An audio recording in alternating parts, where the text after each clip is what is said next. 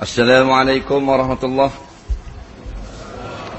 Bismillahirrahmanirrahim. Alhamdulillahi rabbil alamin wassalatu wassalamu ala asyrafil anbiya wal mursalin sayyidina Muhammadin wa ala alihi wa sahbihi ajma'in. Amma ba'du, yang dihormati tuan pengerusi, merangkap imam masjid, para imam, para bilal, keseluruhan sah kepimpinan jawatan kuasa masjid, sekalian yang bersusah payah keselamatan para muslimin muslimat, hadirin hadirat sekalian, kita panjatkan syukur banyak-banyak kehadirat Allah dapat kita menyambung kembali kuliah bulanan kitab perkunan. Mudah-mudahan Allah berkah dan rahmatkan akan pertemuan kita pada malam ini. InsyaAllah pada malam ini kita sambung muka surat berapa? 33, baris ke-12.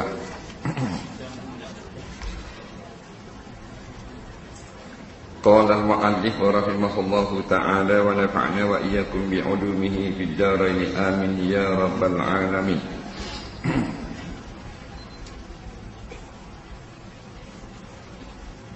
Kata pengarang rahimahullahu ta'ala, dan hendaklah ingat segala pengajaran guru kita yang sempurna pada makrifat kita pada Allah Ta'ala. Janganlah berubah i'tiqad kita dan makrifat kita akan Allah Ta'ala tatkala hampir sakaratil maut. Daripada i'tiqad kita itu dan makrifat kita tatkala hampir mati, iaitu la ilaha illallah. Kerana beberapa hadis yang menyatakan akan kelebihan sabda Nabi SAW, yang antaranya lakinu mautakum la ilaha illallah, artinya ajari oleh kamu akan mereka yang hampir mati daripada kamu akan kalimah la ilaha illallah. Dan lagi sabdanya, afdalu ma qultu ana wan nabiyyuna min qabli la ilaha illallah, artinya terlebih baik bagi barang yang aku kata dan segala nabi yang dulu-dulu daripada aku, iaitu la ilaha illallah.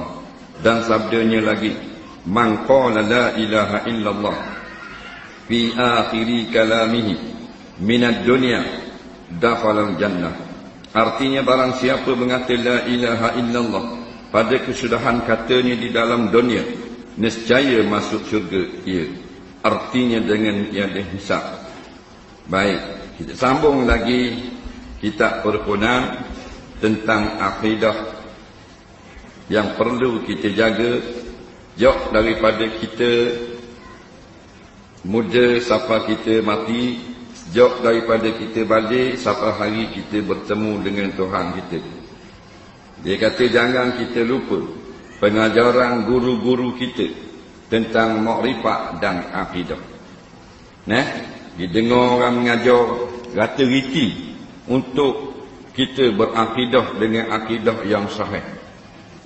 Akidah ni benda, akidah ni maknanya ikatan-ikatan kepercayaan yang kita simpulkan di dalam hati kita, tidak dibuka-buka lagi. Dia panggil akidah. Kita dengar untuk guru mengajar bahawa Tuhan itu satu, contohnya, maka dia peganglah Tuhan itu esa. Itu satu akidah. Dia pun pegang sampai ke bila-bila. Maka akidah tentang keesaan Allah, dia selamat. Dia pegang pula akidah bahawasanya Allah lah yang memberi rezeki, bukan kerajaan yang bagi bering. Maka dia berakidah dengan akidah yang selamat sampai dia bertemu dengan Tuhan. Sebab kalau kita rosak akidah, maka rosak semayang kita. Akidah nombor 1. Lepas tu dah ayah semayang lah, akidah sehat. Semayang ini adalah syariat. Siapa yang berakidah dengan akidah yang betul, tetapi dia tidak semayang, dia tidak mengerjakan kewajipan agama yang zahir, maka dia juga orang yang mukmin, tetapi asi, mukmin yang derhaka kepada Allah. Jadi kita nak beriman dan Islam. Beriman, akidah kita betul. Islam tunduk menyerah kepada Allah Subhanahu wa ta'ala. Kadang-kadang orang Islam tu iman dia tak betul, maka tak jadi orang beriman. Islam apa kata dia Islam? Nama dia Mamat, nama adalah Dapat apa lagi? Nama saja jadi Islam. Dah tu dia semayang. Dah tu dia pergi ke Mekah. Dah tu dia melih ayam. Dia puasa. Dia bayar zakat terang. Islam lah tu. Dah gua ni akidah rosak. Boleh jadi akidah rosak.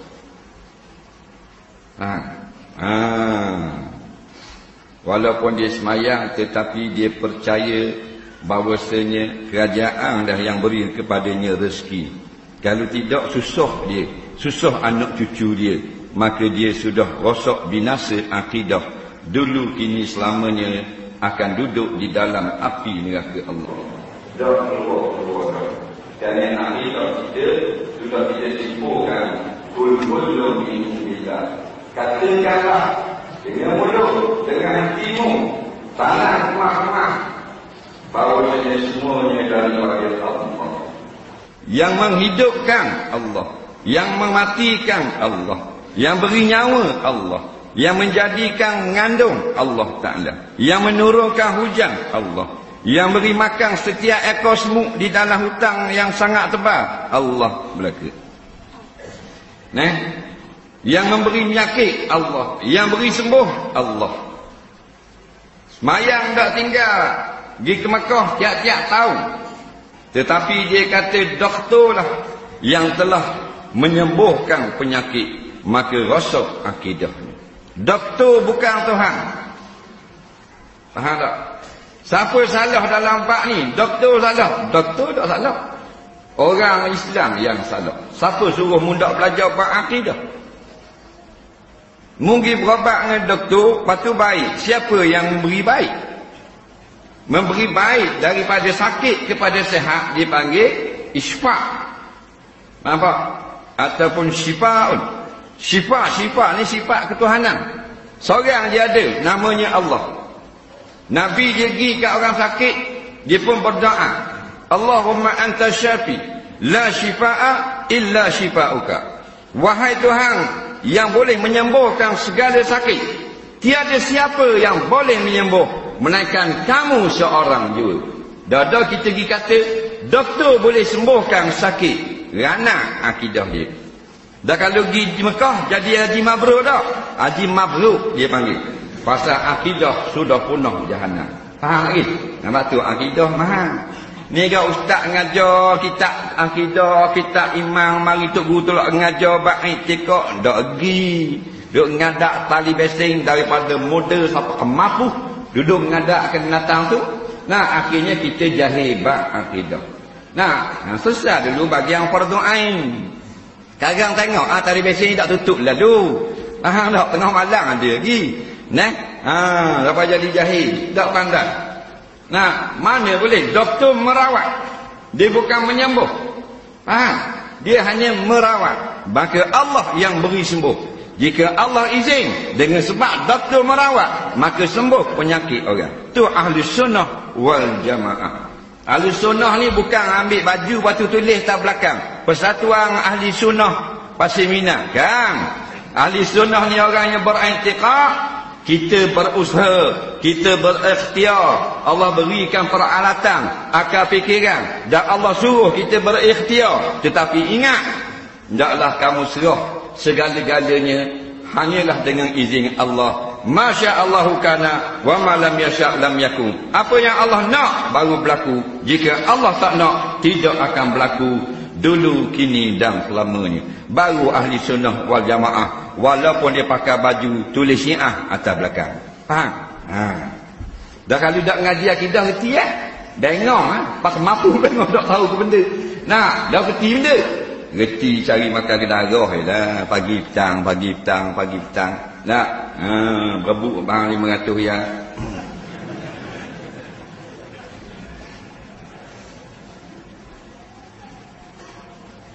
Maka disimpulkan akidah kita dalam perkataan la ilaha illallah.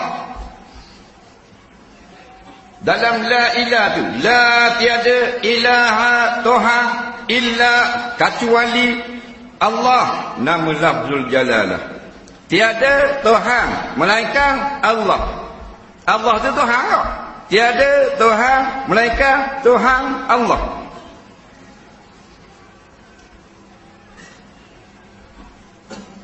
Apa benda tiada Tuhan? Tiada Tuhan yang boleh memberi rezeki, atau tiada siapa yang boleh beri rezeki. Tiada siapa boleh beri sembuh. Tak ada siapa boleh beri senang. Tak ada siapa boleh jamin masa depan anak kita. Tak ada siapa yang boleh memberi keselamatan kepada negara kita. Tiada siapa yang boleh mengkayakan kita. Tiada siapa yang boleh jaga anak bini kita bila kita mati. Tiada siapa yang boleh sembuhkan sakit kita. Semuanya tiada, melainkan Allah saja yang boleh. Itu akidah. Sipang situ. Batu dia buka balik jadi ngaji. Kita beriman dengan Allah. Allah yang bersifat, kalau orang ngaji tauhid salah, dia kata kul huwallahu ahad. Katakan Allah yang sangat esa. Kalau orang mengaji tauhid khalas, sifat yang pertama 20 sifat yang wajib belajar, iaitu wujud. Artinya kita beriman Allah itu ada. Kalau tiada Allah, macam mana ada alam yang begini indah? Sudah kita musyahadah tengok alam yang sudah ada ni, maka tetap wajib memang ada pencipta. Kita tak tahu nama pencipta, maka turun para nabi, para rasul, mari khabar ke kita, penciptanya adalah Allah Subhanahu wa taala. Akidah kita yang pertama, iaitu wujudnya Tuhan. Nah, kalau wujud saja tak jadi, ramai mana tak usah kata wujud. Habis 20 sifat dah ngaji. Kitab besar-besar tak usah kata kitab kecil, Jawharatul Tauhid. No, Muqaddimah Kubra.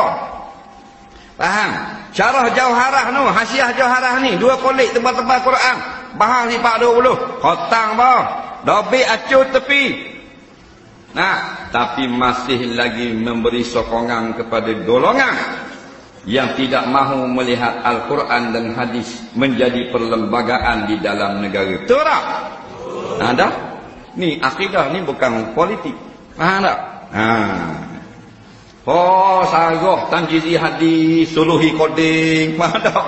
Tanjizi koding, boleh muluk-muluk, boleh sarah, boleh hurah. Nah, tapi takut kepada manusia. Dah. Kok mana mu ngaji? Faham? Mu kata ngaji salafi, mu kata ngaji sifat 20. Lepas tu takut ke manusia. Nak ngaji kepala hontak. Apa? Nah, Natang tidak takut kepada manusia. Natang hanya takut kepada Allah. Dalil, kalau kita jumpa rimah dalam lautan, acu kita sebut nama Allah. Allahu Akbar, Allahu Akbar. Nabi kata natang lari. Harap dia sebut nama Perdana Menteri, jumpa rimah. Betul. Sebut nama ketua PBB, sebut nama Presiden Amerika masa jumpa dengan rimah belang. Rimah depan Pak Piku tekak ada besar lagi. Kita pun sebut Barack Obama atau Perdana Menteri Malaysia. Rimah kata takutlah sangat. Betul tak? Ini kita kena yakin datang takut kepada Allah. Kenapa kita ngaji sifat 20 tak takut kepada Allah? Situ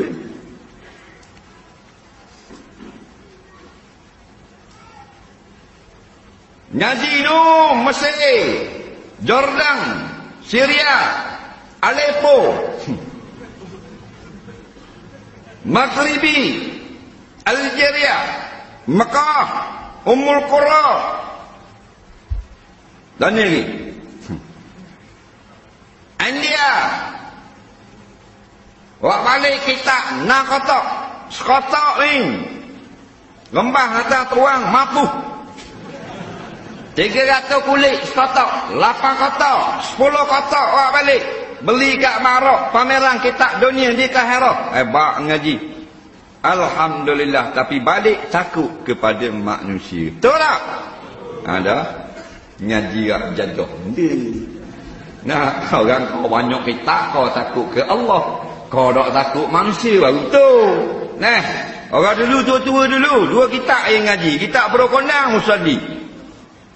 Tanya orang tua-tua dulu, mamang, dongong, piano. Nah, kitab musalli berokondang. Musalli berokondang. Nipis siap. Nah, bersama dengan mujahidin Haji Abdul Rahman Limbong untuk menolak perlembagaan British daripada bertakhta di dalam bumi Terengganu. British tawarkan duit gini lah, dah ambil. Tak cek ngaji pokoknya kita nak rela kita awak balik tu buat robok dulu, kita ada apa lagi, kita balik dengan kontainer. Takkan bola kapal terbang. Kena 20 geni. Nak mau sekilo, 20 pound sekilo jeng. Buat balik dengan kontainer. Faham? 100 riyal kotak balik. Ayah tanya dengan mesej alik kita. Kita ada ya alik dengan kapal tak buat. Banyak punya kita. Buat robok, kita dah pagi sebulan kapal baru balik. Buat robok dulu. Mak dia tidak mesej tak muat. Dah muat kau. 16 kotak kita mana muat. Buat robok. Susung gini. Habis ni. Pakoh gitu gini. Takut juga dengan manusia. Ala berak menanang. Ala berak menanang. Faham tak? Itulah. Ada awunda dah tu banyak kita dah tak ada kitab nerak teguh bagi itu.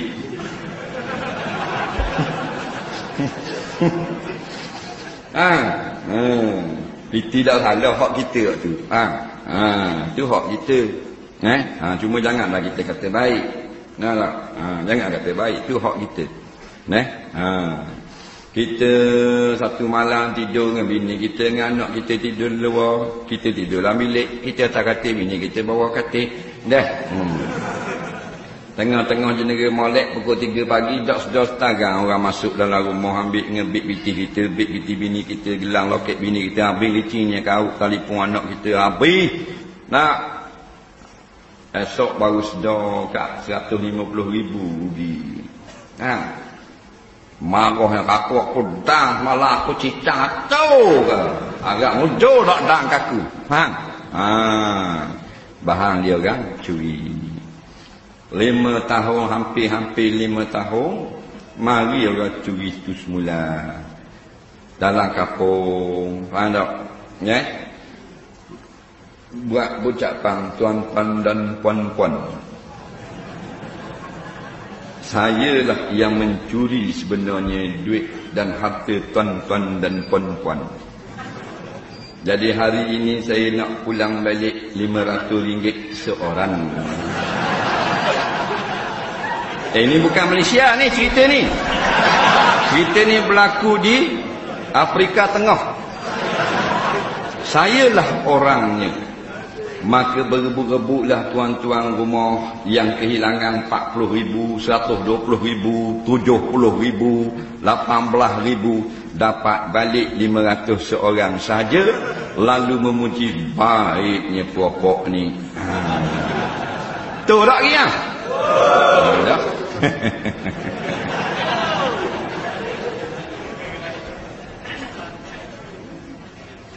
Maka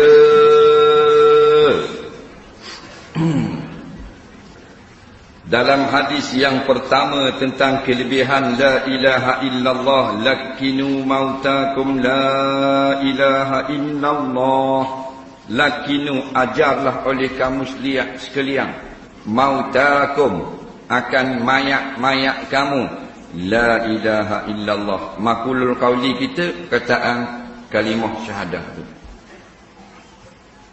Dalam bahasa Arab atau bahasa apa juga pun, setiap kalimah dia ada 2 makna atau lebih. Nampak? Kalimah-kalimah tu bahasa Arab, bahasa Melayu perkataan. Kalau jadi ayat kita susung Zaid sedang berlari, itu dia panggil ayat. Tapi kalau zaid saja dia panggil perkataan kalimah. Faham? Maka setiap kalimah, ingatlah dia akan ada dua makna atau lebih. Macam orang ngaji nahu tu, hak popular sekali kataan dia darbun. Daraba,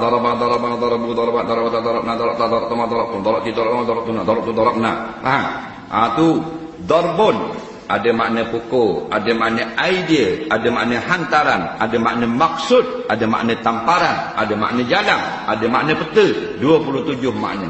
Banyak ni. Tapi sekurang-kurang satu kalimah, dua makna. Faham? Maka sebut mauta ada dua makna lah. Orang yang telah mati, orang yang dekat nak mati. Orang yang telah mati dia panggil makna haqiqi. Orang yang dekat nak mati dia panggil makna majazi. Faham? Jadi benda makna sini, kamu ajarlah orang yang telah mati ataupun dekat nak mati. Jumhur ulama mengatakan mautakum dalam hadis ini makna majaz, artinya yang muhtadar, yang dekat nak mati.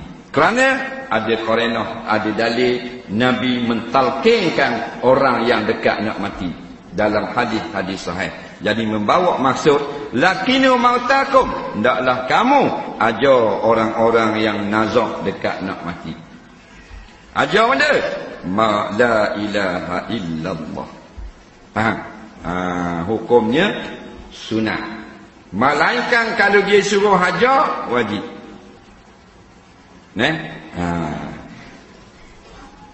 Kita dah ajar la ilaha illallah orang kampung, dia ajar mengucap. Nabi tak suruh ajar mengucap. Kalau suruh ajar mengucap, hadisnya berbunyi lakinu mautakum syahadah. Faham lagi? Tu baru ajar mengucap. Tapi ini terus pergi kepada maksud. Lakinu mautakum la ilaha illallah. Pergi kat telinga orang yang nak mati, terus kata la ilaha illallah. Kata gitu, biar dia ingat di dalam hatinya. Kita dah ngucap kepala otak kan, ngucap terus kata la ilaha illallah. Ngucap dia tak faham. Kalau dia tengah sehat tak apa lah. Orang nazak ni, tahu tak, kena langgar di lori, pembik perut bersepel-sepel dekat celah tayar lori, tangan masuk lagi lori tu, cuma nyawa ingat lagi ngucap faham tak? Bergerak ni. Pasal apa jadi gitu? Pasal dak ngaji, dak dengar. Amalan ni alhamdulillah kita terpilih jadi orang yang dengar. Dengar ni utang. Hak bodoh jadi cerdik. Hak gelak jadi cerah. Hak Tuhan marah jadi Tuhan sayang. Dah lah free, tak kena taket. Untungnya kita. Tubik lagi apa balik pula muak dalam mulut. Tapi tak mau mari gak. Bodoh ke cerdik? Bodik. Bodoh mana ada bodik.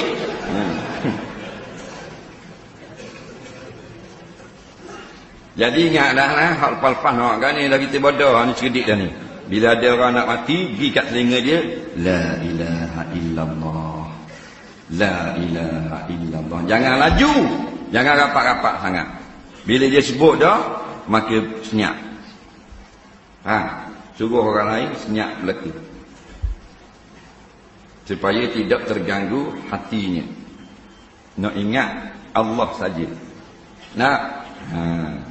Ada budak-budak bising, lebih luar.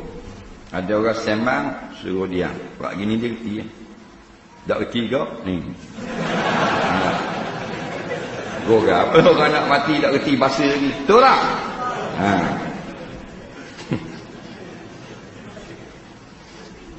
Buat gini semua orang reti. Takut dia tanya, kenapa?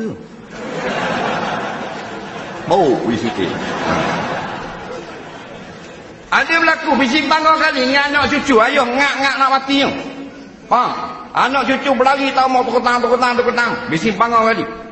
Tuan rumah tak reti bahasa tu. Kan senang nak reti bahasa. Kena dengar semua, kena banyak dengar baru jadi reti bahasa. Nak buat rumah ramai boleh orang Cina apek boleh buat rumah. Nak reti bahasa ayo. Tengok kat tahlil, tengok kat majlis mayang ajak majlis ada makan-makan rumah jamuan. Mana tu? Tuan rumah bodoh.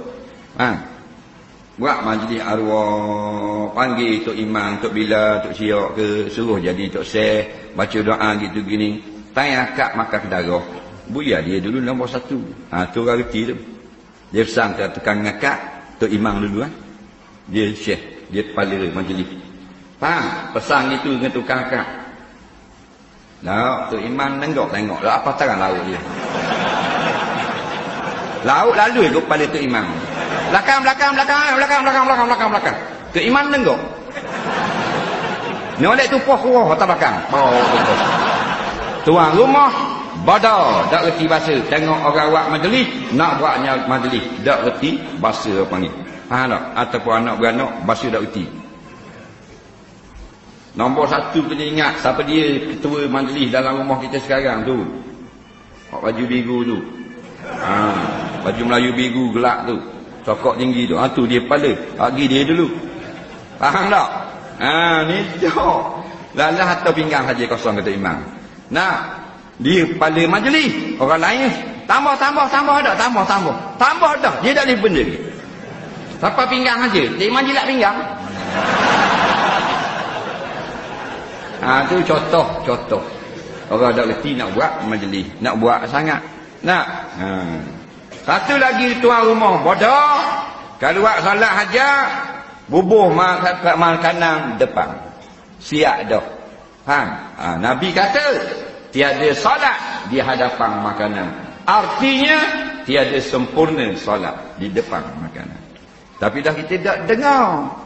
Kita set tali basing. Mana reti. Haji dengar hak baru reti. Bubuh sudah depan ni si minyak, ayam ni, dengan lauk, dengan cok. Dari mana mai ajak lauk pun depan. Allahu Akbar. Buka.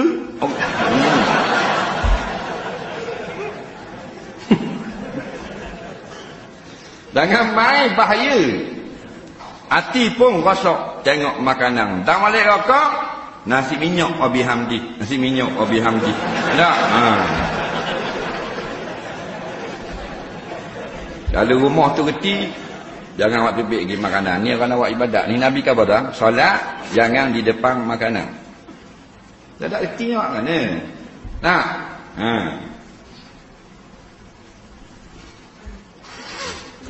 Maka jangan kata kuat-kuat. Nak ajar talqin. Talqin ni ingatlah kalau talqin 2. Pertama talqin sebelum mati. Yang kedua talqin selepas mati, selepas tanam. Talqin sebelum mati ittifaq ulama 4 mazhab. Talqin selepas tanam khilaf ulama 4 mazhab. Mazhab Hambali dan Syafi'i sunat baca talqin. Hanafi dengan Hambali tidak sunat. Faham? Tak payah balah. Itu selepas tanam. Talqin masih nak mati, sepakat ulama.